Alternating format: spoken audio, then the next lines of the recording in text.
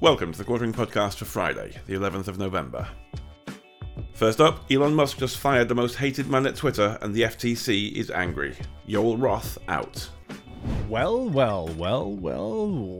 Looks like enemy number one, the man who censored the president's son's laptop story on Twitter, the man who called conservatives the R word and Trump supporters actual bad guys from WW2. The man that used Twitter to censor a sitting president, the man who wrote terms of service to stifle people he hated, allegedly, is now out at Twitter. This was the second head of the Vijaya two-headed censorship monster, and it looks like conflicting reports are out there. He may have been fired by Elon. He may have stormed out in a tizzy, but most importantly, the man is gone. Now, a quick search of Yoel's name on Twitter. You see Matt Wallace, Elon Musk just fired Yoel Roth. Twitter's controversial head of trust and safety, Ben Collins, can't confirm Yoel Roth left Twitter. Mass exodus today of people focused on user safety and compliance. It's like 3 people, okay?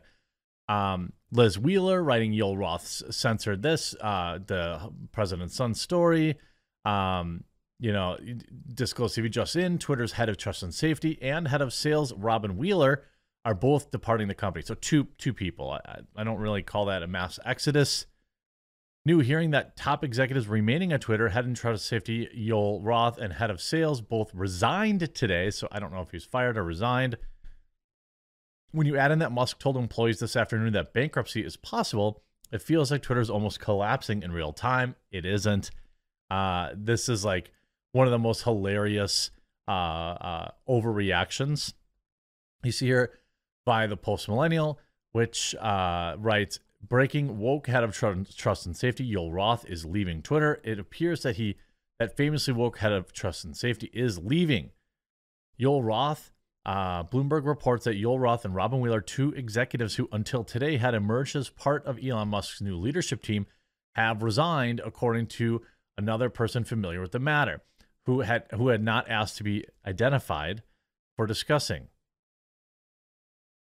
Despite initial reports, it appears that Robin Wheeler is actually still with the company. So everybody wrote this. He writes, I'm still here.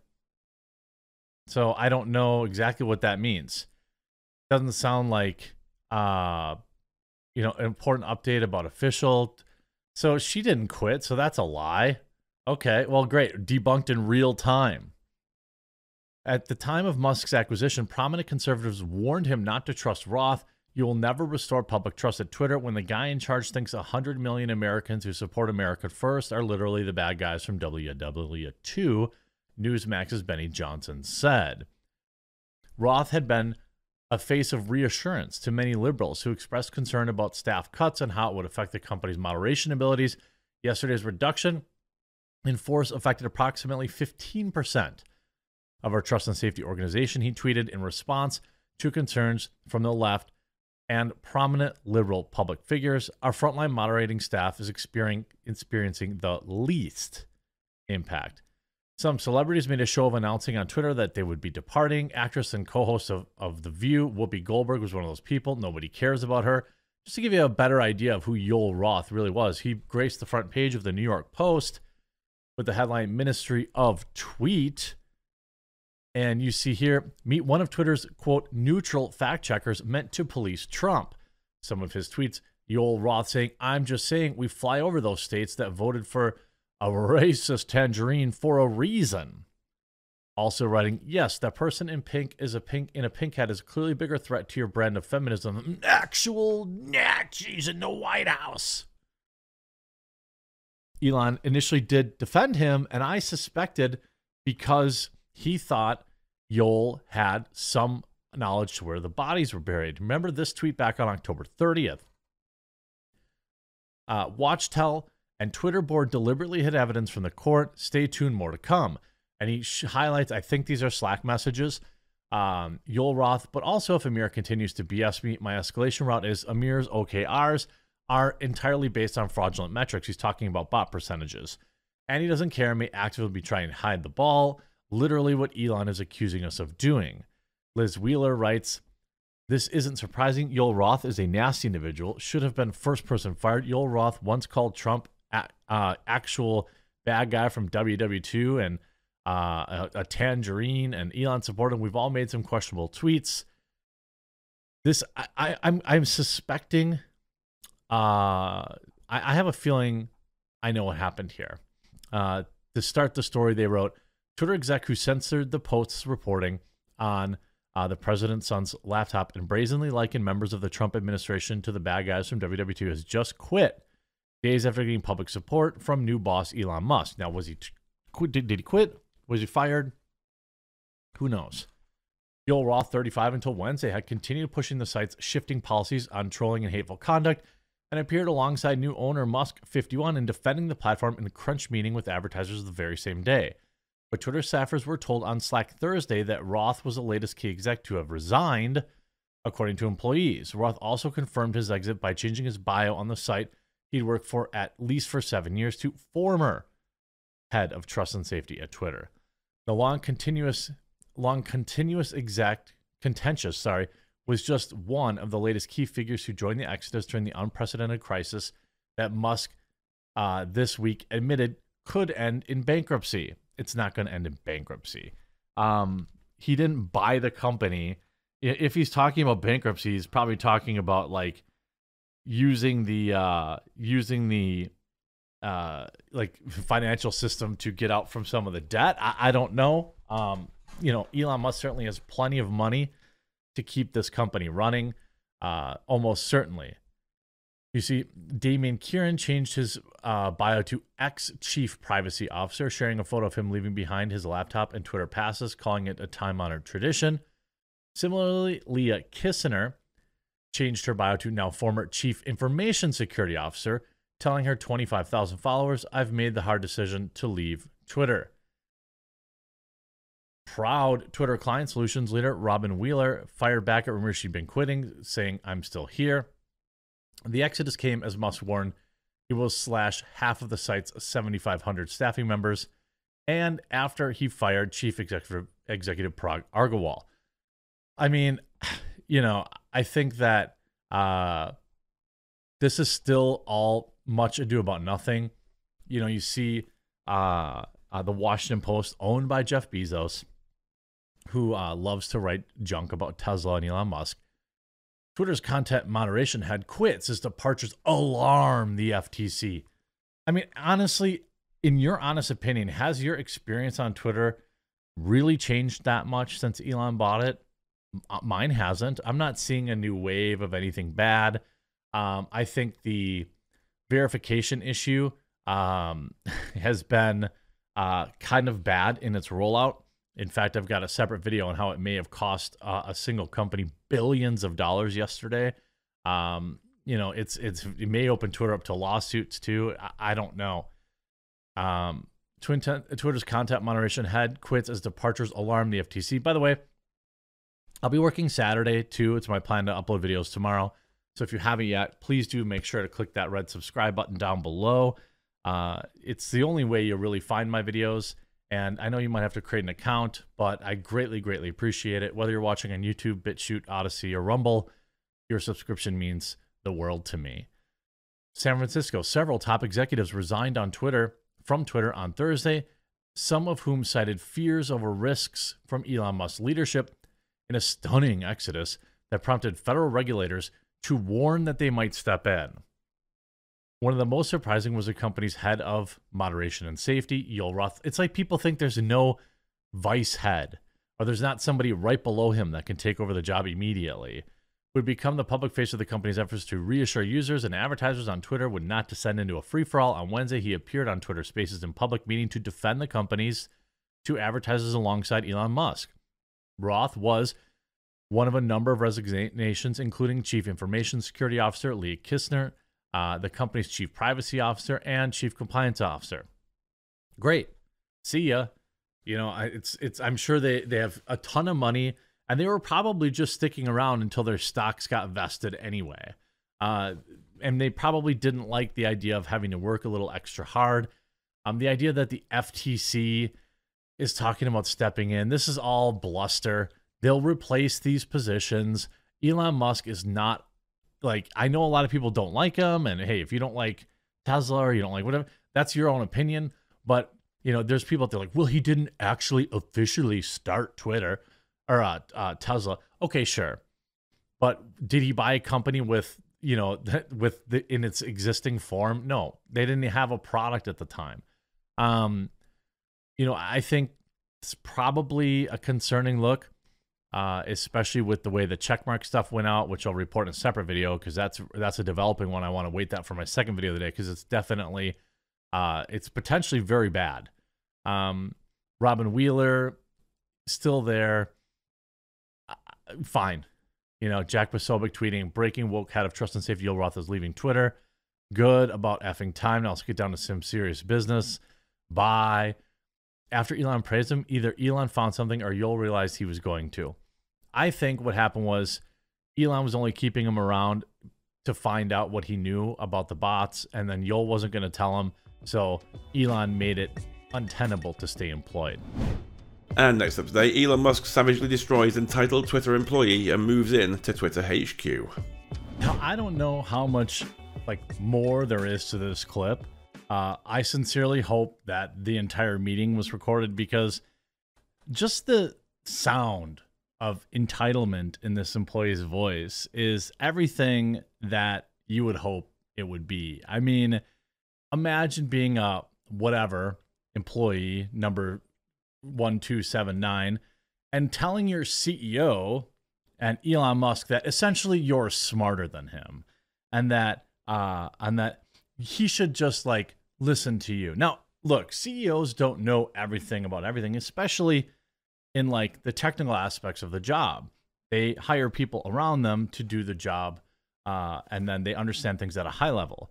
But this interaction is perhaps the most delicious yet, as more audio leaks and Elon moves in to Twitter HQ. Exclusive audio. Elon Musk tells Twitter employees to return to office or resignation accepted. Now, when you hear it, it just hits different. And of course, now that Elon is moving in and working right out of Twitter HQ, I think you can expect a lot more of these audio leaks and a lot more of hilarity going on at Twitter headquarters. One thing that I have found that's been really funny is just how the media continues to run. Earlier today when I talked about Yoel Roth quitting, oh my God, the FTC is going to be, the whole thing's collapsing. Let me ask you this. If you use Twitter, did it change really at all once Elon took over? I didn't for me. Did it change? Did it change when he fired 4,000 people, 50% of the headcount of the company? Nope, didn't change one bit. And then the Washington Post and all these people are running. Oh, former Twitter executive says it's standing on stick figures and it's standing on toothpicks. It's going to collapse at any moment. And yet everything just seems to be working just fine. Elon Musk told Twitter staff during an all-hands meeting Thursday that they need to return to the office full-time or resignation accepted. Now, I want to play the actual call, the actual audio here, and break it down because there's a lot going on in 21 seconds. By the way, I know I've got a lot of Twitter news going on. I'm trying to bring in other news, but this is hard to look away from. But just so you know, I cover video games and, pop culture and movies. So I'm sure we'll have some box office videos tomorrow about Black Panther, Wakanda Forever. Remember, white people, you're not supposed to see that movie until next weekend, according to social media. So I really, really appreciate all the new subscribers, all my existing subscribers. If you haven't yet, there's a red subscribe button down below. Please do click it. It's really the only way you'll find my videos, and it's really helping the channel. So I just can't thank you enough. Even if people return to the offices are separate offices. We won't be in person anyways. This is an employee talking directly to Elon Musk, who I assume does not work there anymore, in response to the everyone come back to work. Now, there are various arguments about work at home and that, there is data that says when allowing people to work from home can be more productive, that it isn't necessarily the same drop-off that maybe people used to think. But Elon Musk is not that guy. he wants everyone in the office as long as they can, unless they're like really, really good at their job. Basically, what Elon is saying is like, if you're the top of your field or you're the top of the company, one of the top workers or producers, you can work from home. What this employee is saying is like, haha, idiot. We all have our own offices, which, by the way, bring back the cube. I think when you start giving everyone their own office, that's when the elitism starts happening. And, you know, I worked for a company, an internet incubator, and we had several open offices, and it was like a big deal to give someone an office because just the perception that your boss is like behind a closed door, it makes you feel less available. Like I had an office because I had to do like high level, you know, conference calls and stuff like that. I never closed my door unless I was on a call. Like, you want to be accessible. So this person's like, listen, Elon, you idiot. We all have our own offices. So it's like we're not really going to be in person anyway. Okay. The offices are separate offices. We won't be in person anyways. Yes, but you can still maximize the amount of in-person activity. Meaning, yes, but you can still have a meeting with 10 people face to face anytime you want. Twitter is not in one. Tesla is not in one place either. But you know, it's basically if you can show up at an office and you do not show up at the office, resignation accepted. End of story.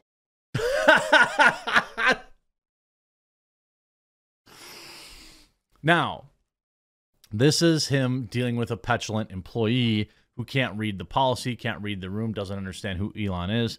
I am sure that Elon does not like to get questioned. That doesn't mean that he's always right. He's made a lot of mistakes in his life.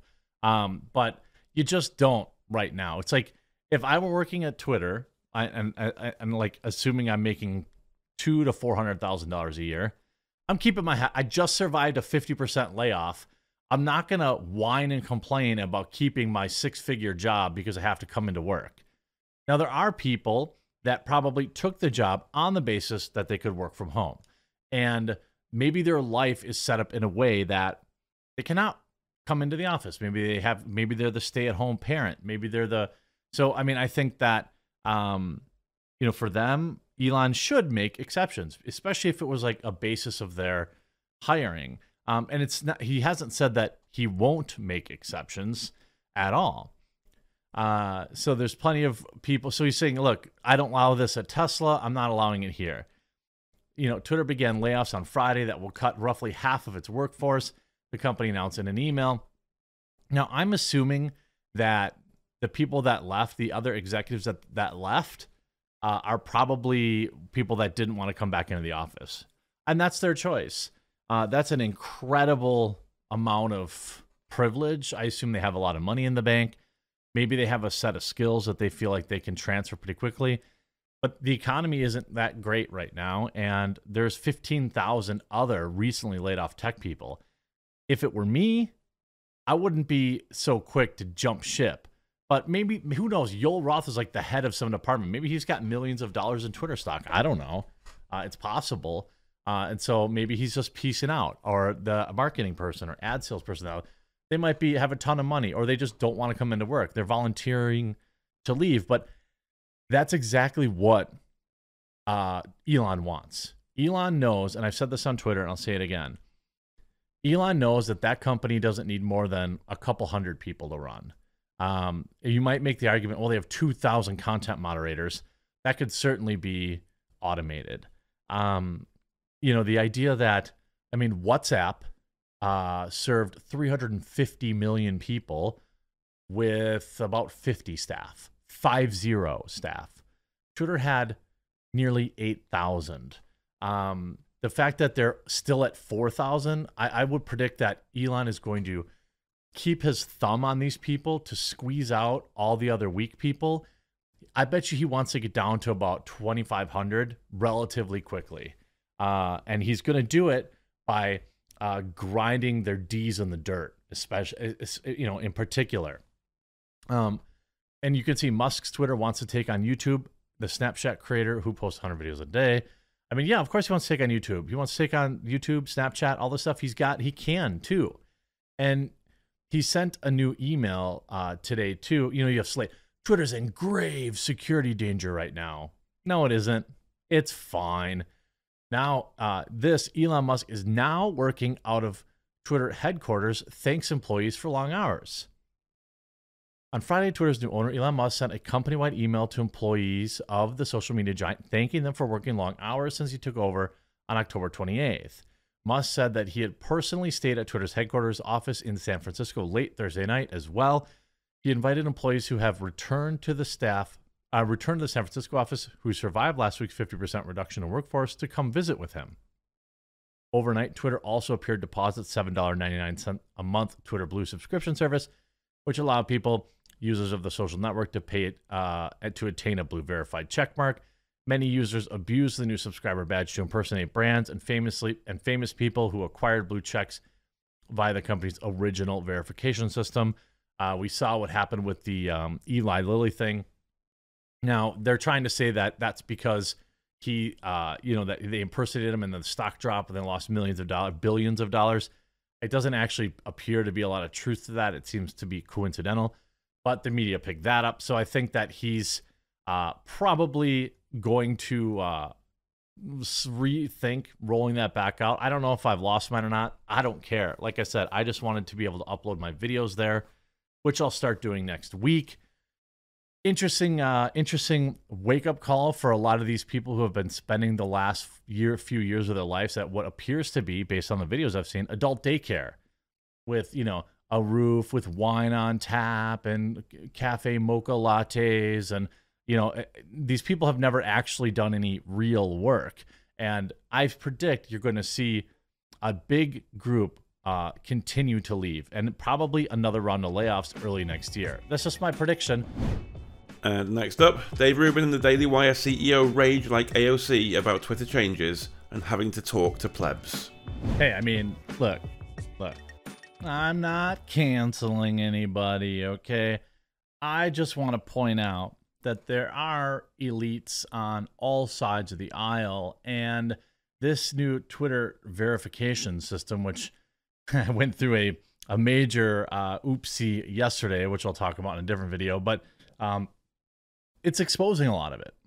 It's exposing a lot of people that don't want to rub shoulders with the plebs, with the people that made them famous, with the people that retweet their tweets, the people that buy their merch, the people that buy their razors, the people that subscribe to their monthly subscription service for content, people that spend their hard-earned money to support them, to lift them up. Many, many people seem to have outed themselves as not being very interested in talking with the regular schmo, the person that made them who they are. And it's very frustrating. And I think, I took it a little personal yesterday, probably made a bigger deal out of it than it really should be. I'm not saying that like Dave Rubin or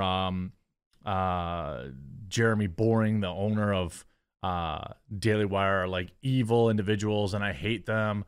I just was offended as a content creator, and I think that people understand that. I want to go, kind of go through where this all started, okay?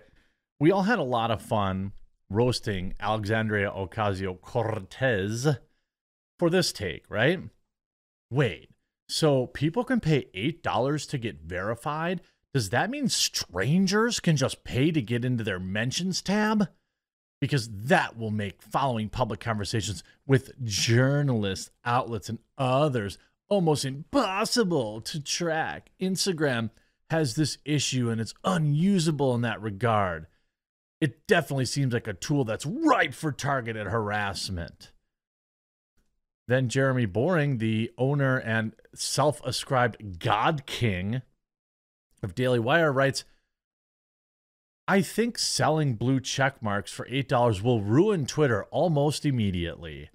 A major part of the magic of Twitter is that prominent people engage on the platform with each other and with less prominent people too. They are far, far less likely to do so now. And he got obviously properly ratioed there. And it's frustrating as a content creator to see another content creator essentially say that I prefer the old system of plebs and the anointed ones. This whole like, and this whole like, I'm going to explain this whole smoke screen too that they all seem to fall back on, right?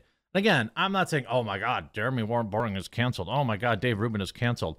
No, but I'm just saying if I'm going to be intellectually honest and fair-handed, when people on the right have cringe takes about their precious verification check marks, I'm going to call that out too. And then Dave Rubin chimes in and says, just need a filter on the verification tab. Now, a lot of people have fairly pointed out that, Rubin is and has been, fair in terms of, he said it's brilliant what Elon Musk did with the blue checks. One of the biggest problems on Twitter, which translates to real world problems, was all the verified, quote, journalists who got verified through corporate overlords. Now the playing field is even, the thing they hate the most. So people are saying, Jeremy, Dave Rubin had a good take on the checkmark thing. And he says, I do think it could be cleaned up some, have some filters like people you know or follow. I just want to point this out, okay? That tweet has 21 replies. Okay?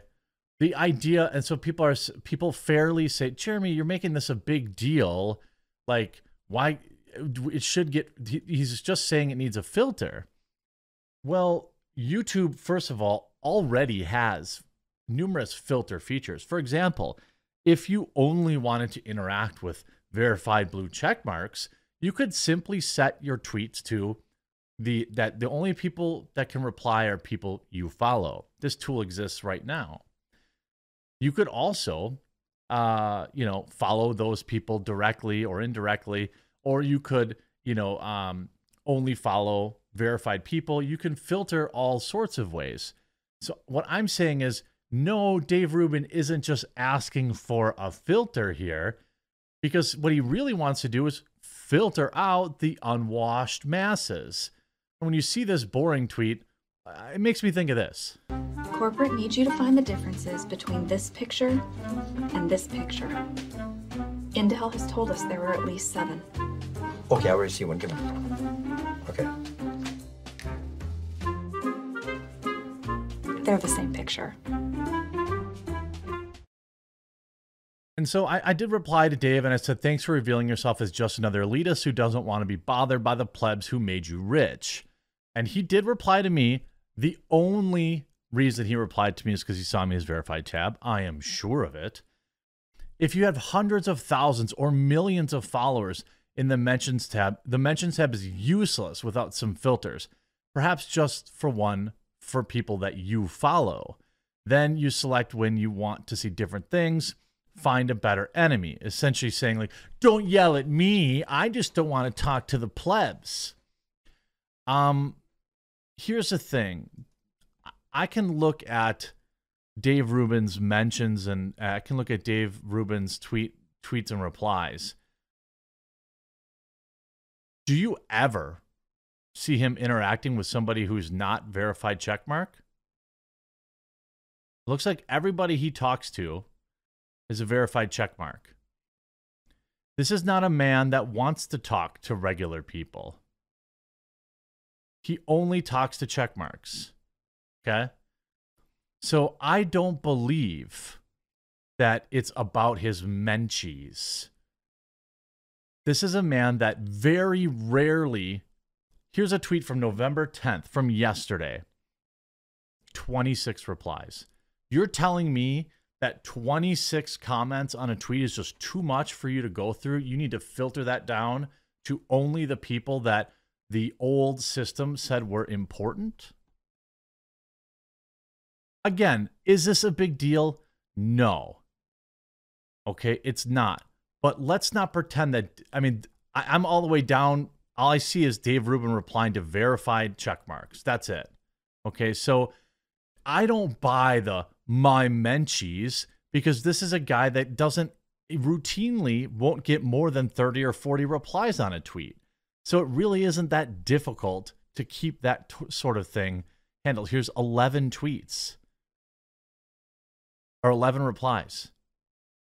Again, all nothing but verified checkmark interaction. That's all Dave Rubin wants to use Twitter for, is the interacting with the anointed ones.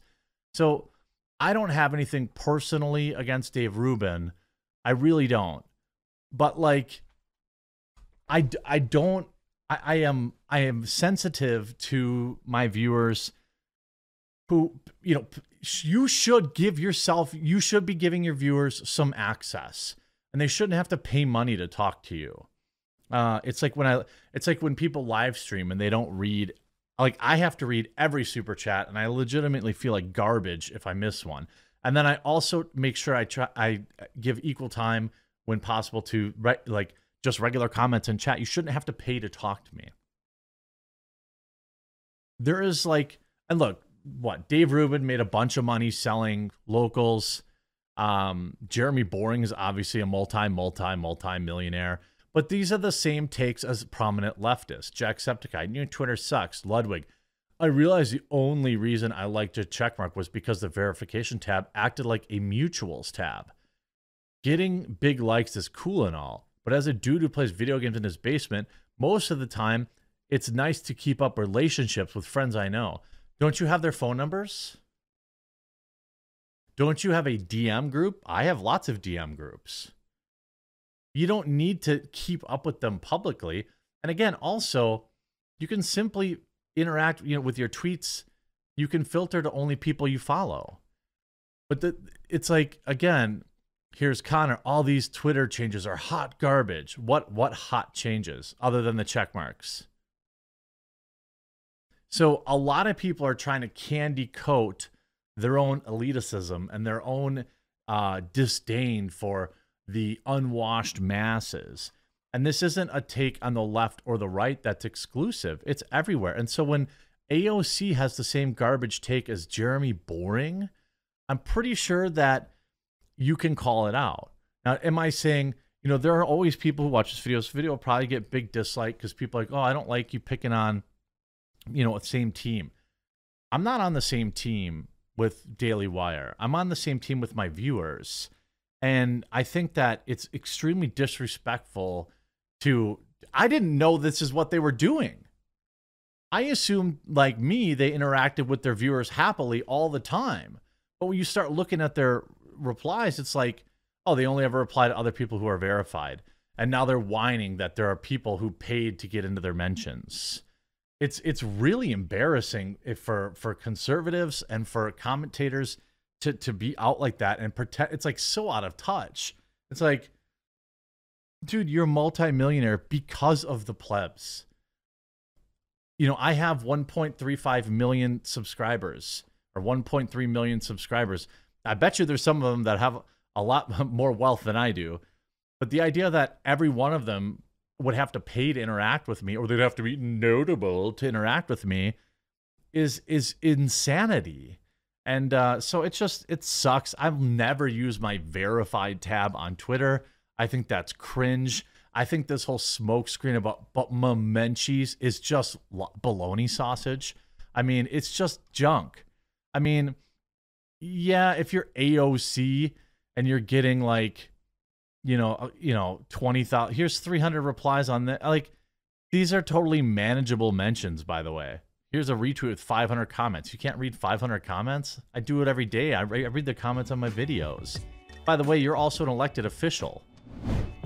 And next up, the Netflix Witcher debacle gets worse after Henry Cavill quits.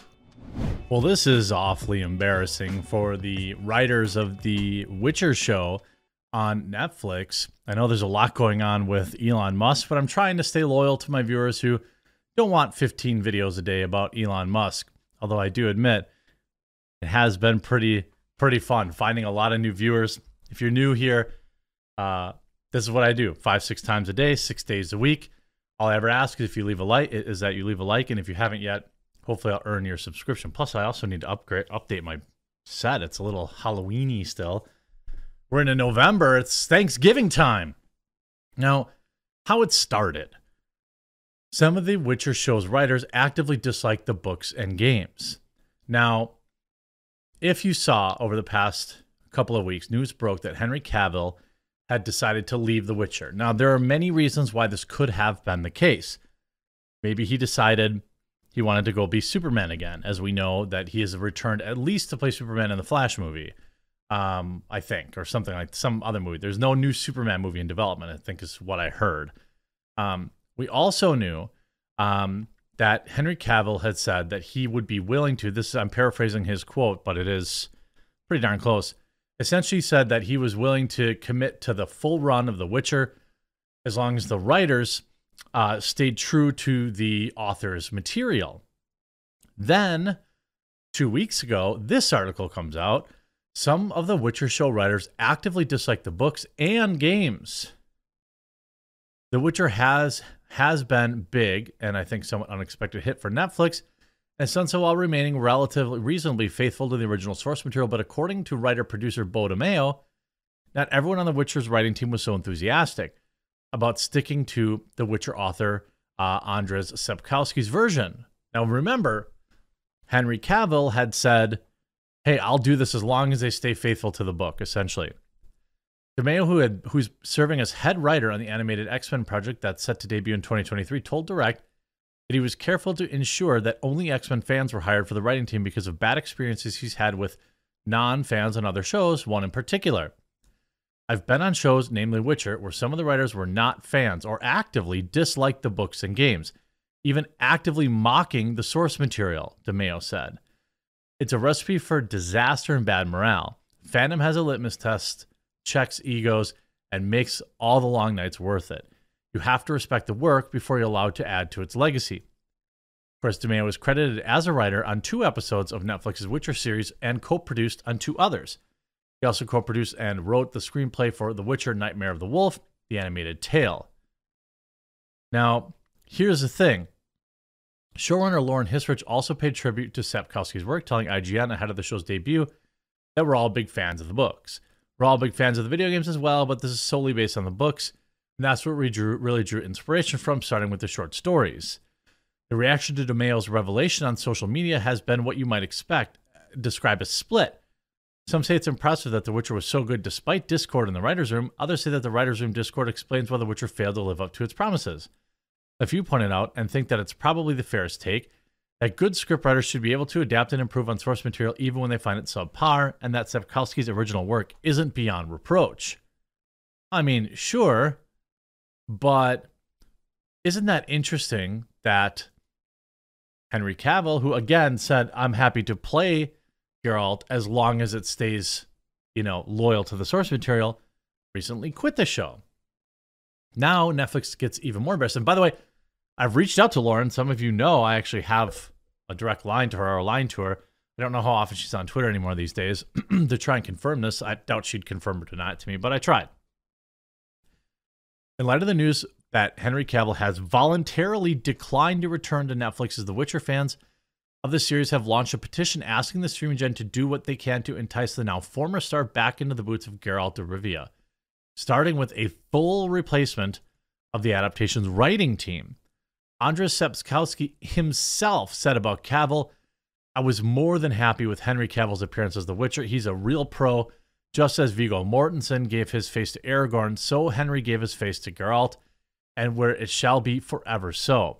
Ma introduced the petition, citing comments given by The Witcher's creator in 2019 interview with People magazine. Quote, Henry isn't leaving The Witcher because of Superman. Netflix executives have once again made a grave decision against delivering for their fans, they argued.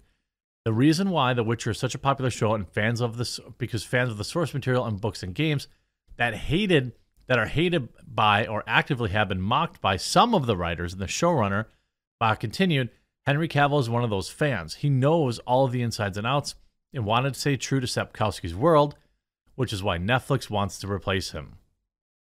Maybe.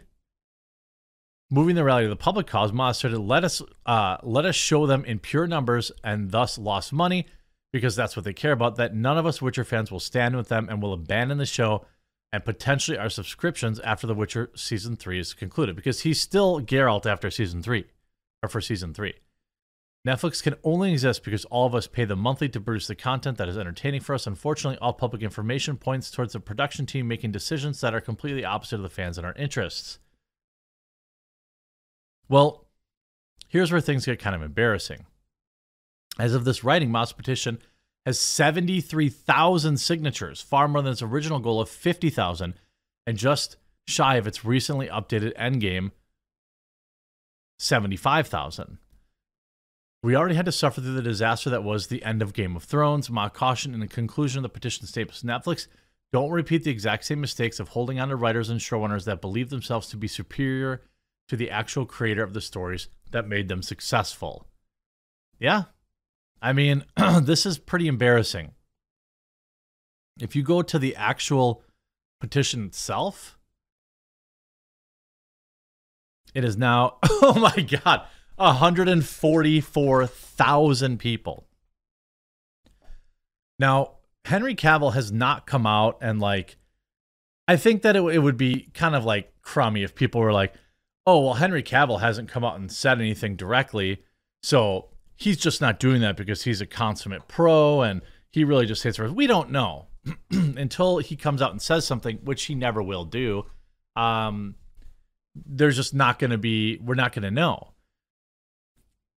But it's interesting to me that so many people are willing to sign this. I mean, 150,000. The writers suck. Henry Cavill is Geralt. The writers should be fans of the franchise. Now, they said some of the writers, not all of the writers. But to have 144,000 people, I mean, this will hit 150,000 after I make this video, almost certainly. You start to wonder, is Netflix, are they going to listen? Because then this rag, I mean, we got this covered, so, you know. But it says Netflix has a Liam Hemsworth-sized problem on its hand as the Witcher petition closes in 150,000 signatures.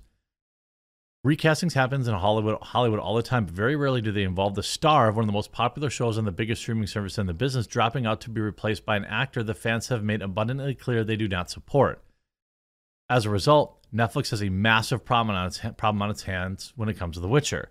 Now, I don't have anything against Hemsworth. I mean, I don't know. I don't think I've ever reported on him, so that's probably a good thing.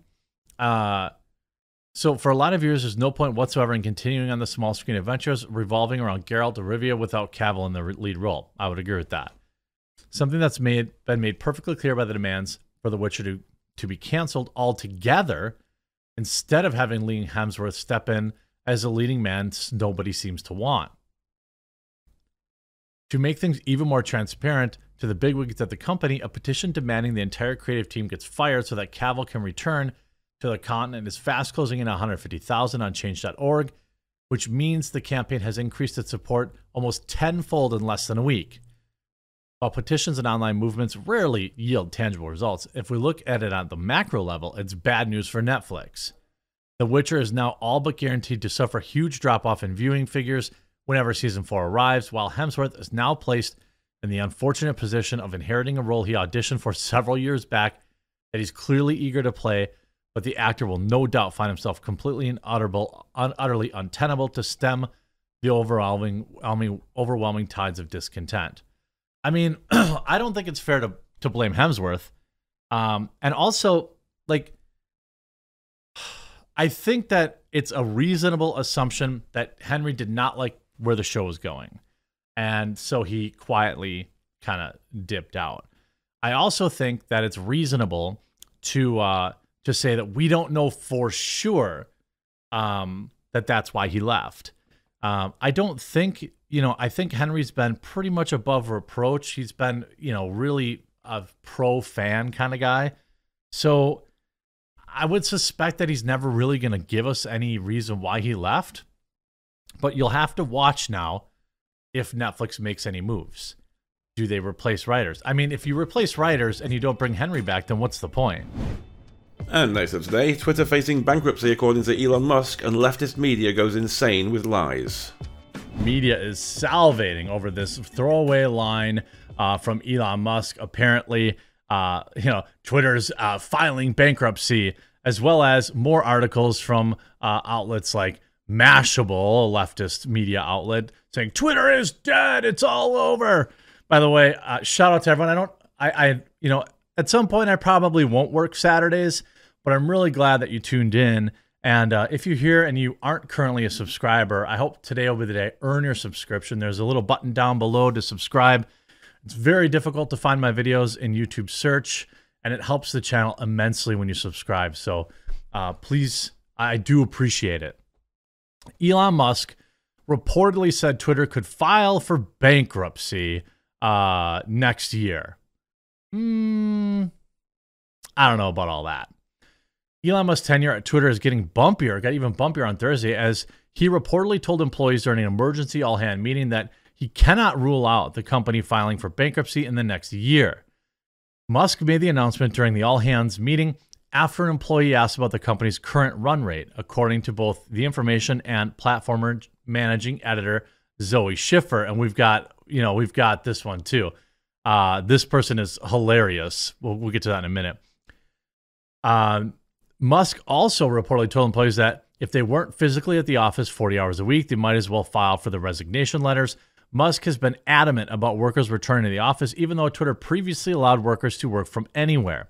Several Twitter executives have stepped down within recent days, including Chief Information Officer that announced they were leaving the firm earlier Tuesday. Look, these executives probably work from home just as much as anybody, and they're the ones with enough money to peace out. I mean, I assume that's what's happening here. Like, they have big fat salaries. They had big fat stock options that got paid out. And so they're just noping out because they've gotten used to working from home, or they've adjusted their lifestyle around working from home, and they're just piecing out. Or maybe they don't want to work. They don't want to be back in the rat race now, which is essentially what it seems like Elon's making them do. He's making everyone start over. In addition to Kistner, Twitter's head of ad sales, Robin Wheeler, and head of trust and safety, Yoel Roth, have left the company. Wheeler hosted a Twitter Q&A with Musk on Wednesday designed to help relax advertisers' concerns that it would be able to moderate user content enough to prevent the spread of misinformation and the fake hate speech. Well, I mean, have you felt like quote-unquote misinformation has been worse on Twitter? I talked about this the other day. I don't really feel like my Twitter experience is different at all. The turmoil comes as Musk attempts to monetize Twitter in any way, including in introducing a controversial $8 per month verification badge. But trolls have already found a way to abuse the service by signing up for new accounts, purchasing the badge, and masquerading as influential figures. In a rare move, the FTC issued a warning to Twitter, with a spokesperson saying the commission is watching closely with, quote, deep concern. It's so funny how, like, if you want to know how corrupt the system is, where the hell were all these organizations 2 weeks ago? 2 weeks ago.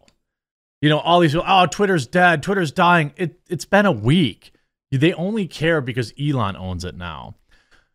A number of big-name advertisers, including Volkswagen, GM, and General Mills, have pulled or paused advertising. None of them pulled. They all just paused. Since then, I feel like I have to editorialize every single piece of reporting because it's all so ridiculous. So this is Zoe Schiffer, managing editor at Platformer, something that nobody reads. You see, on November 10th, new senior member of Twitter's legal team just posted this message in Slack. Everyone should know that our Chief Information Officer and Chief Compliance Officer all resigned last night. This news will be buried in the return to office drama. I believe that is intentional. You see, 22 hours ago, LOL, Twitter sent an HR email to every laid-off employee acknowledging it's late getting people their separation agreements and release of claims, but the company messed up the BCC, so it has become a reply all catastrophe. I mean, this person's trying to make their entire career off of coping and seething about Twitter, and it seems to be working. Twitter has suspended the launch of Twitter Blue and is actively trying to stop people from subscribing to help address information issues. The announcement was posted on Slack, quote, an update on what we did tonight, hid the entry point to Twitter Blue, added an official label for only advertisers. Note, here is at least one way users for sign up for Blue. Legacy Blue owners can still go to subscriptions and upgrade. Note, existing Blue subscribers will still have access to their Blue features. Twitter has also disabled Blue from being purchased on Apple iOS. Okay. Could Twitter go bankrupt? Why Elon Musk talk of Twitter bankruptcy is premature. Yeah, no kidding. I think that Musk everything's always on the table. I don't think he's actually thinking about declaring bankruptcy. Now, there are a lot of reasons or possibilities for why he might declare bankruptcy with the company because, it's got a lot of bloat. It's got a lot of debt. These are things that, sometimes are a part of a restructure. And so it might be interesting to see. Then you have this Cope piece from Mashable. Twitter is dead. Maybe. The best 9 tweets of the week. Things for Twitter have gone from bad to worse to awful. What's worse than awful? Everything is borderline apocalyptic on the app. Again, really? Is that your experience? It's not been mine. It's basically the same in every way it's always been. Like, I don't think that anything has changed for me. Has it changed for you other than like seeing a few more blue check marks? Folks, he said, allegedly there's nothing wrong here. If you create a Twitter Blue verified account with a bank's name and register a fake domain close enough to the bank's URL, all you have to do is make a fake login page and collect the login password combos allegedly. Yikes. You can see I can't think of 3 people who've had a worse month reputationally. Kanye, Elon, and Trump. Again, with who? The people that already hated him? I mean, everybody, I don't know. I would have to really talk to an actual employee at the company who isn't politically biased. I really think almost everybody in that company probably hates him. I really do think that. And nobody's emailed me to tell me any differently. And you have like this article too, like 2 weeks of chaos inside Elon Musk's takeover of Twitter. Mr. Musk ordered immediate layoffs, fired executives by email, and laid down product deadlines, transforming the company. That seems like an awesome thing to do. That seems like exactly what a new leader would probably do. Like, I don't really understand. The fallout has been excruciating. According to 36 current and former Twitter employees and people close to the company, as well as internal documents and workplace chat logs, some top executives were summarily fired by email. Don't care. One engineering manager, upon being told to cut 100 workers, yacked into a trash can. Others slept in the office as they worked grueling schedules to meet Musk's orders. Twitter, which is under financial pressure from debt and a slumping economy, is now unrecognizable with what it was a month ago. Is it? I don't. And what, again, in what way? Like, in what way is this anything like what? Nothing's changed. There's a massive negative cash flow and bankruptcy is not out of the question, he said, according to a recording heard by the New York Times.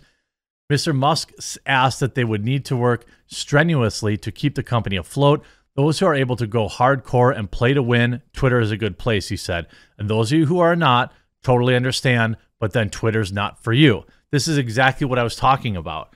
He is grinding these snowflakes down to find the 1,500 people who can really flourish. It's unlikely that everybody Twitter hired is complete trash. I mean, I know, I hear you, but like it's very unlikely. He's trying to find the 1,000 to 1,500 people that can do the work of 3,000. And when he does that, he'll be able to get rid of all the, that'll help negative cash flow significantly. I don't know what the exact savings were, but, from hiring or from firing, let's say 4,000 people.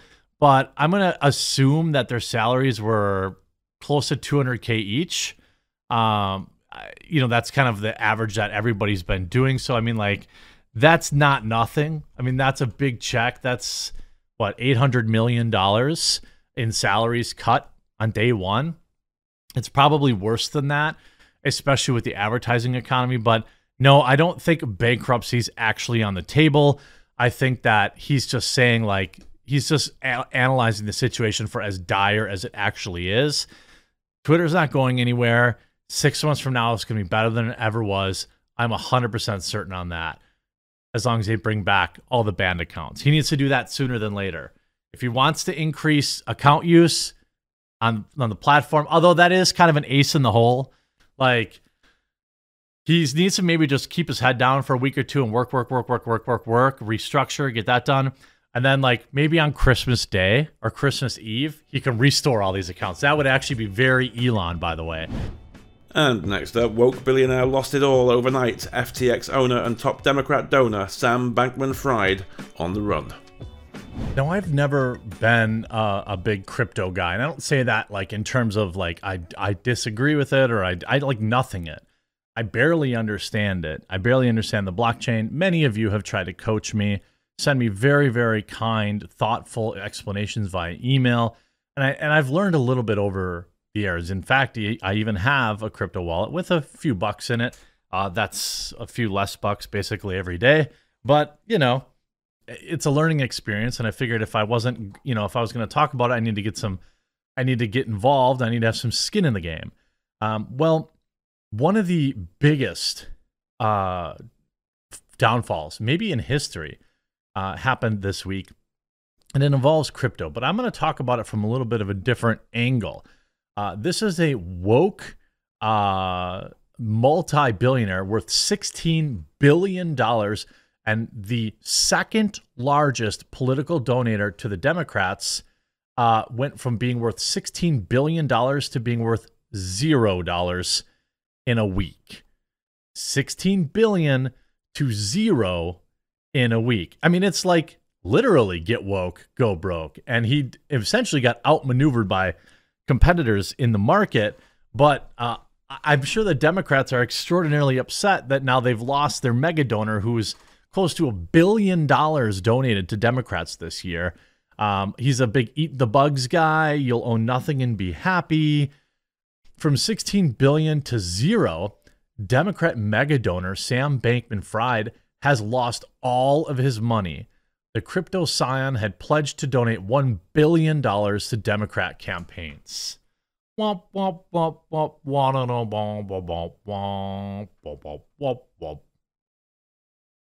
net worth of crypto scion Sam Bankman-Fried, who this year promised to donate $1 billion, is now zero. After his cryptocurrency company FTX declared bankruptcy and Bankman-Fried stepped down as CEO, the Democratic megadonor lost his entire $16 billion fortune. The loss is one of the greatest destructions of net worth ever, Bloomberg reported. The downfall of his crypto empire, which filed for bankruptcy on Friday, along with his resignation, means assets owned by the mogul, once likened to John Pierpont Morgan, JP Morgan, have become worthless. At its peak, the 30-year-old was worth $26 billion, and he was still worth almost $16 billion at the start of this week. The Bloomberg Billionaires Index now values FTX's U.S. business, of which Bankman-Fried owns 70% at $1, because of a potential trading halt from $8 billion in January in its fundraising round. On Thursday, Bankman-Fried's philanthropic aides resigned. According to Puck News, they wrote a letter saying that FTX leadership may have engaged in deception and dishonesty. What? Quote, "We are now unable to perform our work or process grants and have fundamental questions about the legitimacy and integrity of the business operations that were funding the FTX Foundation and the Future Fund," the letter said. As a result, we resigned today. Here's another tweet, too, that I thought was really interesting. Now, I don't know if it's true, right? But you see this from the Wall Street Bets Chairman. The second largest crypto exchange in the world, FTX, stole billions of dollars from their users while having massive company-wide snuggle sessions while doing so. I mean, you can't even make this stuff up. People have lost, like, it's easy to make jokes about this, but I can't imagine losing your life savings to these criminals just to hear that they were doing drugs and hooking up while stealing your money. I really feel for those affected. I just hope justice will prevail. Remember, you're not alone. I mean, I don't know if there is any justice. You see, Bill. So anyways, she said stop and I kept going. SBF, the guy who ran it. Bill, I was talking about getting out of bankruptcy. Like, this guy's connected with all of, like, maybe the slimiest slime balls on the planet. And also, I don't know. Again, this seems suspect, but you see Zero Hedge. Turns out effective altruism was just a smokescreen behind which criminal masterminds commit grotesque fraud while snowflake virtue signalers give them cover. That's exactly what this is. They're talking about all this stuff like, oh, he's doing all the good. He's not trying to make any money. Yeah, everybody was just feeding off this machine. There was a tweet I read earlier. Now, again, I can't say if this is true or not, and I'm not, I'm saying I just read it, that US dollars, let me actually pull it up.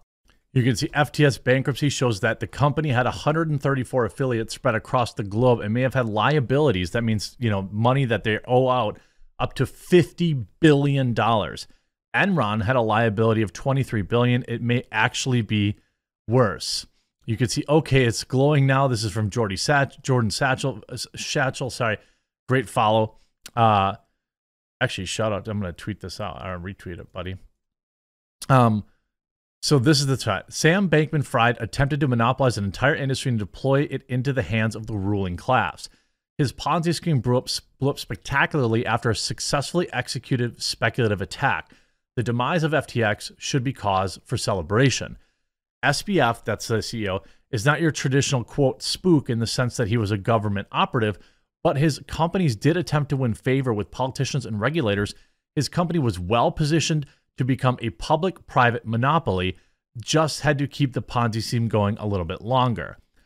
FYI, it doesn't make sense to me that the feds would want FTX to fail. The man was planning on throwing billions of dollars into the ruling class coffers in the coming years. Now that he can't do that, he'll be going to jail. If FTX was a Fed op, then Binance just became their enemy. Unless Binance, which has long been rumored as CCP tied, flipped to US friendly. Again, if FTX was run by feds, why not inject liquidity?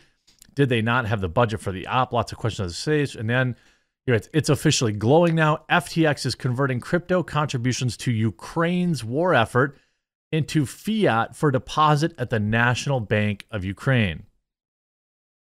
Here's this other one. Breaking. Ukraine military aid from USA was invested in crypto FTX by Ukraine. This is just a tweet.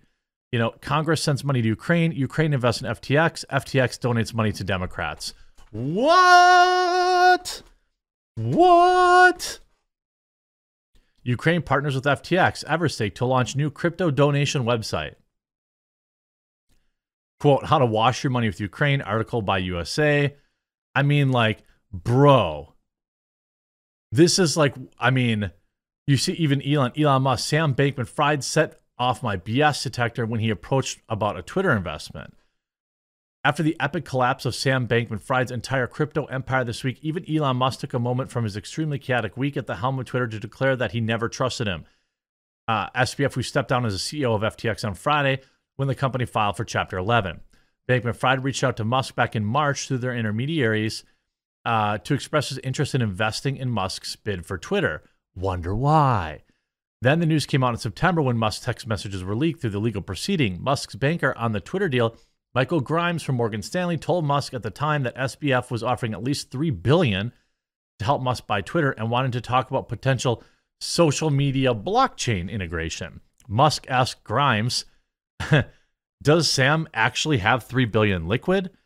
On Friday night, as crypto Twitter continued to have a field day recirculating recent history involving SBF, a popular account that shares internal tech industry emails tweeted out the exchange again. Musk replied, accurate, he set off my BS detector, which is why I did not think he had $3 billion. Now, this is not his ex-girlfriend, Grimes, by the way, a lawyer. Grimes had talked up Bankman-Fried's offer to Musk, texting, he's into you. I do believe you will like him. Ultra genius and doer builder like your formula. Built FTX from scratch after MIT physics. Grimes told Musk, even absent the blockchain component, Bankman-Fried wanted to invest. Musk passed. So it looks like Musk saved himself a potential disaster. This could potentially be one of the biggest ops if it ever gets unraveled. If it ever gets unraveled that we've ever seen. Like, Imagine. Just imagine where all this money went, where it's going. It's going to get unraveled. I wonder if, boy, sure is interesting, isn't it, that their CEO is giving the ruling class $1 billion, and then and then the money our government sent to Ukraine was allegedly invested in FTX. I mean, holy guacamole. I'm going to continue to cover this because it's extremely interesting and it's potentially one of the biggest scandals of our time. And next up today, Disney gets woke, goes broke. Massive layoffs hit as stocks hit record low as huge cuts incoming. Oopsie doopsie. Looks like some mass layoffs at Disney, on top of the layoffs at Twitter, on top of the layoffs at Facebook, after, continuing to double down on woke politics. I absolutely couldn't care less. I have become bitter and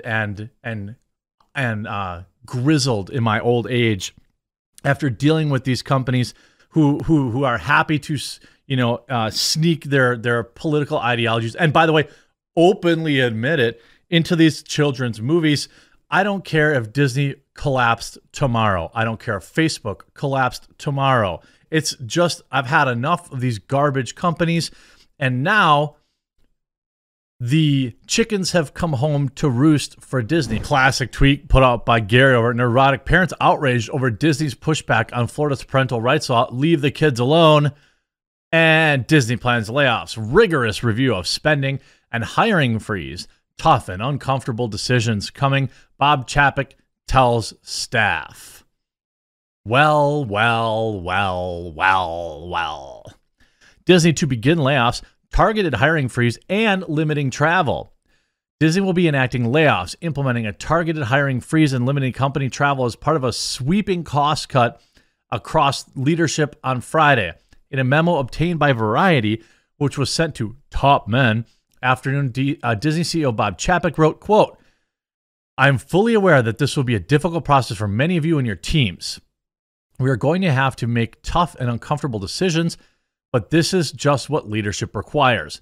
And I thank you in advance for stepping up during this important time. Our company has weathered many challenges during our 100-year history, and I have no doubt we will achieve our goals and announce a more nimble company better suited to the environment of tomorrow." Well, Chapek also says that Disney will be conducting a rigorous review of the company's content and marketing spending, with all of these efforts being overseen by a newly formed, quote, cost structure task force comprised of Chapek, CFO Christina McCarthy, and General Counsel Horatio Gutierrez. The layoffs and cost-cutting news hits 4 days after Disney presented rough quarterly earnings results, which set the company's stock tumbling to its lowest price in more than 2 years. This article, Disney stock slumps to its 2-year-plus low on earnings, weak profit outlook, and high streaming losses into 2023. Updated, Disney stock tanked 13.6% back on Wednesday, their lowest level in more than 2 years, after the media conglomerate's quarterly results fell short of Wall Street expectations, and the company signaled that its direct-to-streaming losses and linear TV declines for the fiscal year of 2023 would be even higher than expected. Disney stock closed at $86 a share on Wednesday, resulting in the company's market cap shedding about $24 billion in value to stand at $158 billion. It's the lowest closing price for Disney shares since March 20th of 2020, when it cratered to $85.76 a share amid the dramatic market sell-off, the offset, the lockdowns. Disney's stock slide came amid a broader but less severe decline across key market indices. The Dow Jones was down 2%, S&P down 2%, and NASDAQ 2.5%. Disney reported an operating loss for its streaming segment of $1.5 billion with a B for the quarter, October 1st, and $800 million more than the year earlier. While revenue did increase to $5 billion, the company attributed the increase to higher losses at Disney Plus, ESPN Plus, and lower results at Hulu. Meanwhile, revenue for Disney's linear television networks, which is pay TV cable networks, dropped 5%. it's almost like actions have consequences. It's almost like attacking the core family basis of 50% of your customers have consequences. And by the way, I can't say I remember this because I went to Disney when I was a kid, and my parents had to save up for us to go to Disney. Like, it was a big deal. Like, when my parents said, we're going to go to Disney, and we were doing all sorts of stuff like taking in aluminum cans and putting all of our change in a jar and doing family stuff to save up money so that we could go to Disneyland. We weren't poor. We were probably lower middle or middle class. Both of my parents worked in factories, but it was a big deal to go to Florida and to go to Disneyland. Nowadays, Disneyland is like a rich family's thing, isn't it? Like, it seems super expensive to go to Disneyland. On top of the fact that they hate half of their customers, it seems like some people have just said, meh, I'm cool. And it seems like people have also said, I'm good on Disney Plus. Streaming services have become so watered down that, and when you combine that with building back better with decades high inflation, most working class people are having to make cuts in their life to afford to put gas in their gas tank. So they're looking at, and I'm like, paying for Hulu, I'm paying for Disney Plus, I'm paying for Netflix, I'm paying for Paramount Plus, I'm paying for Peacock, I'm paying for Chiller. Maybe I could cut half of these. And people are going to start to make cuts, because the whole reason streaming was attractive in the first place was because you got all your programs for like $40 a month, and most people were paying like $120 on cable. Now, in order to get all your programs, you're paying close to $120 a month, $200 a month anyway. The article continues. The company saw subscriptions for Disney Plus, which launches its ad-supported tier on December 8th, significantly surpass Wall Street expectations. Disney reported an operating loss for its streaming segment of $1.5 billion. Chapek wrote on Friday that these cost management efforts, which were hinted at himself and McCarthy on the earnings call, are occurring against the backdrop of economic uncertainty. Well, maybe you should stop backing the exact same politicians that keep doing this to you, but I suppose that's never going to happen. Affecting all of Hollywood. This will help us achieve the important goal of reaching profitability in Disney Plus by fiscal 2024 and make us a more efficient and nimble company overall. Well, maybe. Oh, and by the way, most of Marvel Phase 4 has lost money. Have you paid attention to that? The Eternals lost money. Black Widow lost money. Spider-Man made a ton of money, but Disney only gets half of that. Black Panther will probably make money, but not that much. Doctor Strange did make money, too. Thor barely broke even. Maybe in the long tail, it's finally made some money. But, like, there is a lot. And this on top of, Marvel fatigue. Phase 4 was filled with abysmal disappointments. Will Black Panther Wakanda Forever reignite fading interest in MCU? No, it will not. I suspect Black Panther will be a standalone success, kind of like Spider-Man or maybe even Doctor Strange. But the overall interest in the MCU is just tanked. Marvel reached its powerful peak with Avengers Infinity War and Endgame. Infinity War saw the superheroes finally losing and watching loved ones being sapped away to dust. Phase 3 ended on an exalting, bittersweet high. Phase 4 began on an interesting note with Disney Plus series WandaVision that saw two characters, a completely novel premise, where Wanda crafts her own reality. The show introduced Agatha Harkness and returned to the old Marvel-esque showdown between the two.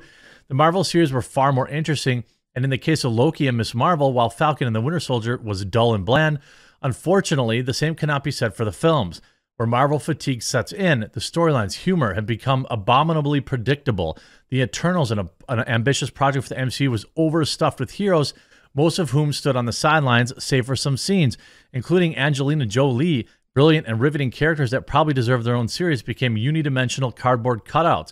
Black Widow, Scarlett Johansson's final hurrah, it's not, she's back, was another abysmal mess, which did more injustice to her character than Endgame did. Robbing her of any agency, the film had no personality and not one memorable moment, despite having a promising set of characters. The villain was bland, generic evil. Supposedly dry humor of Florence Pugh's Yelena was entirely distasteful throughout, and conflict between her and Natasha Romanoff was completely forced, because you knew they would team up anyway. I mean, this is all very true. It is the end of the MCU billion-dollar machine. Disney could save this. They haven't really done anything with Star Wars in a long time. It's mostly because, at least from a cinema perspective, they don't know what the heck to do with it.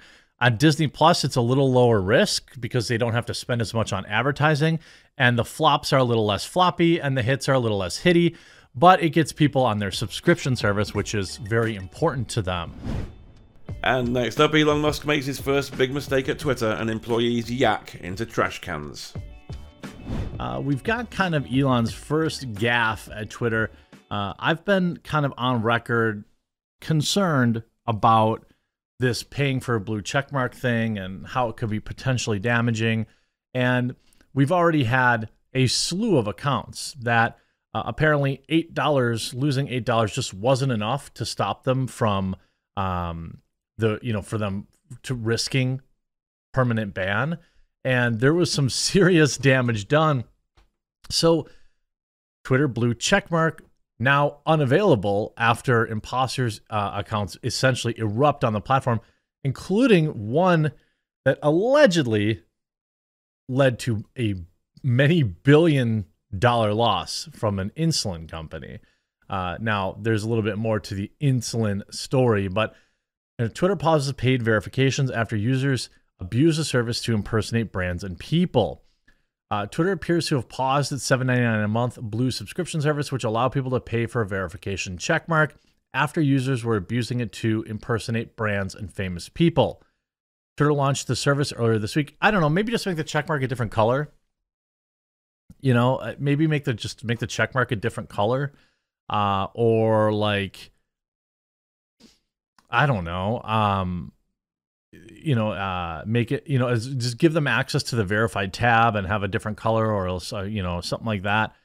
He's going to have to do that. I think he was just wrong about that. He's going to have to, because, maybe he could raise the price, make you pay for the year up front, and it will cost $90 to get suspended off Twitter. I don't know. Twitter launched the service earlier this week on its iPhone app, allowing users to buy the checkmark that had previously been used to show that an account was verified or official. As of Friday, the iPhone app no longer shows the option to sign up for Twitter Blue. The quick suspension of the service suggests that, at least currently, CEO Elon Musk's big plan to generate new revenue from users isn't working as expected. The paid subscription service led to a plethora of pranksters creating imposter accounts on Twitter. It left the platform even more ripe for misinformation, and many cheaply acquired checkmarks were used to impersonate brands, politicians, and celebrities with unflattering messages.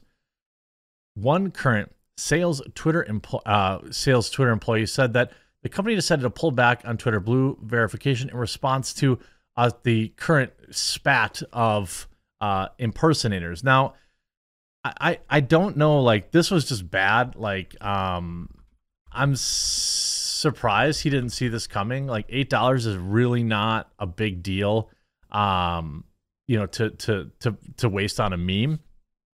But he ends up pausing it. The employee, who asked to remain unnamed since they were not authorized to speak on behalf of Twitter, said that one account resembling a pharmaceutical giant, Eli Lilly, caused a serious problem when it tweeted out, "We are excited to announce that insulin is free now." I mean, you'd have to be a moron to believe that, but apparently there were a ton of morons. In fact, it hurt like the entire industry. We're going to get into that. Eli's stock price dropped sharply after the false message was posted, and so did other pharmaceutical companies, including AbbVie, which also was impersonated on Twitter. At the time, major stock indices were positive amidst a market rally. Good. Am I supposed to feel bad that pharmaceutical companies lost money? Because I don't. Just don't. An impersonator also pilloried Tesla, Elon Musk's electric car maker, using the paid subscriber blue checkmark. An account with the handle that appeared at Tesla Real wrote a flurry of disparaging tweets, one of which said, "Honestly, a 53% drop in stock price doesn't faze us. If there's anyone who knows about crashing, it's us." The stock price going down is more complex than you might think. The idea that, they'll probably do a stock buyback, I'm assuming, in the near future. But yeah, Tesla stock is definitely down. There are a lot of investors that didn't like that Elon spent a bunch of money on Twitter and They took it out on the Tesla stock because he would be leveraged so heavily to own Twitter. The effect of so many changes on the Twitter platform presents a big problem for advertisers, some of which have already paused advertising there.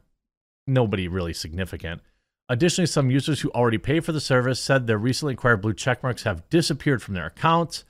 A Twitter spokesperson was not immediately available for comment. Musk was not immediately also available. The rollback of Twitter Blue verified comes at a time when Musk and Alex Spiro, who's acting as Twitter's top lawyer now, are working to reassure employees, advertisers, and regulators that they will comply with all laws and terms of prior FTC consent decree. I mean, I don't know why anyone would think that they wouldn't. It's such a weird thing. Elon Musk wrote in a company-wide email obtained by CNBC on Thursday that I cannot emphasize enough that Twitter will do whatever it takes to adhere to both the letter and the spirit of the FTC consent decree. Anything you read to the contrary is absolutely false. The same goes for any other government regulatory matters where Twitter operates.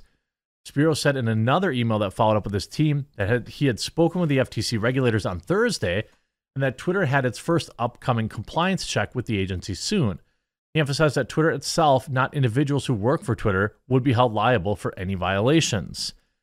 As NBC previously reported, an exodus of Twitter executives since Musk took over has included the departure of the company's head, trust and safety, Yoel Roth, good, a chief information security officer, Leah Kesner, fine, among many others involved in the infrastructure of trust and safety. Now, of course, the media is over-reporting all of these like departures as if it's like, oh my God, Twitter's going to totally collapse now. You see this, again, this narrative about, you see, we are excited to announce that insulin is now free. And then you see they went from a stock price of, I don't know, 350s or 360s down to 345. And it said, did Twitter Blue just cost Eli Lilly billions of dollars? Yes. Incredible. Eli Lilly dives after fake Twitter account promises free insulin, takes Novo Nordisk, Sanofi with it. Well, there's more to the story than that. It says here, Eli Lilly stock isn't just tanking because of a satirical tweet on Musk's hellscape. It's tanking because millions of people are asking why we have to pay for insulin when it was made to be free. That's why other insulin stocks are falling too. Happy Disability Awareness Month. Investors fear culture caught up with them. Most people know insulin's discovery was funded with taxpayer dollars. Insulin's cheaper everywhere else. Insulin's inventors sold the patent for $1 to a university because they wanted everyone to be able to afford it. 100% agree with this. Like 100% agree that insulin should be available at cost, at a real cost, and that market should be competitive. Even the Wall Street Journal, not exactly the champion of the people over profit, publicly dings Eli Lilly for its immoral price gouging of insulin. Insulin is a life-saving medication used to control blood sugar levels in people with diabetes. The beatus. Lawmakers who believe it's too expensive have tried to lower the cost. A vial of one of Lilly's more common insulins, Humalog, is $275 before insurance payment. Yeah, it's ridiculous. Now, if you look up the top producers of insulin, more evidence that investors know how vulnerable the insulin grift is. Any news is bad news because we're all paying attention now. Good. Like, I 100% believe or support these drug companies getting hosed. 100% support it. And you see also a funny story. Twitter manager vomited after Elon Musk ordered him to fire employees. This is like, I don't know if this is supposed to be like an own or something like that, but quite frankly, all this does is prove that everybody that works at Twitter is a lily-livered Nancy. I mean, look, I've had to fire people, and I've said on this channel, if you've been around a long time, it was probably the worst day of my life. And some bad things have happened to me, but because I cared about my team and I knew that I was imposing at least temporary significant strife on them, I didn't feel good about it. In fact, it made me quit the company. It was the biggest contributing factor to me quitting that company a little bit later because it just felt so bad. But here's the thing. You have a responsibility to do your job. And at the end of the day, you're not getting fired. You don't get to have an emotional breakdown. you have to stay strong, and you have to. This is probably like an unfair comparison, but for me, it kind of rings true because I really cared about my employees. I didn't have any bloat on my team. In fact, my team had the least number of cuts. I only had to cut 6 people out of like almost 50 or something at the time. Other teams were making 50 or 60% cuts. But, I cared about everybody. I knew their families. And it's like, you have a duty to be strong there. It's just like maybe when you're at the vet and you have to make that final decision for your beloved pet. Like, you need to be strong and be a rock for your pet, because that's a part of the deal, right? That's the agreement. When you adopt a pet, you take a pet in, they need you to take care of them. They need you in the end to make the right decision for them. It's not that dissimilar for me because I cared so much about my employees. You could see a Twitter manager yacked in a trash can after new Elon Musk directed him to fire hundreds of employees as part of the company's decision to slash its workforce in half. The detail was revealed in a sweeping New York Times report published Friday that painted a grim picture of Twitter's overhaul as it faces executive resignation, fleeing advertisers, and revenue struggles. It's funny how, again, according to the media, all these problems are brand new. All these problems are brand new and never existed before a week ago.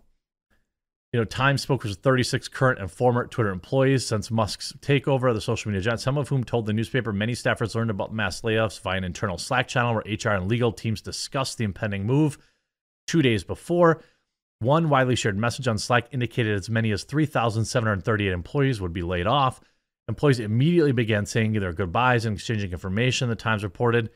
One engineering manager was approached by Musk's advisors, or goons, as Twitter employees called them, with a list of hundreds of people he had to let go. He yacked into a trash can near his feet. I mean, doesn't sound like he's made out for the corporate cutthroat world then. Since the layoffs, Musk has scrambled to rein in the floundering company, introducing a controversial blue checkmark. Again, I'm not exactly sure where the company's about to collapse thing. Like, these articles weren't being written about Twitter when they were publicly traded. So it's pretty hilarious. I think it was definitely a pretty big backfire on the checkmark thing. Lesson learned there. I'm assuming we might see some lawsuits, to be honest with you. Not necessarily with Twitter, but that individual user. They'll probably figure out who that was, because the pharmaceutical industry is evil and bad all around. And look at me being all liberal. I think he's going to make a lot of mistakes, but I also think it's hilarious how the media is just, overblowing every single one of them. I hope you enjoyed this video. We'll talk to you again real soon.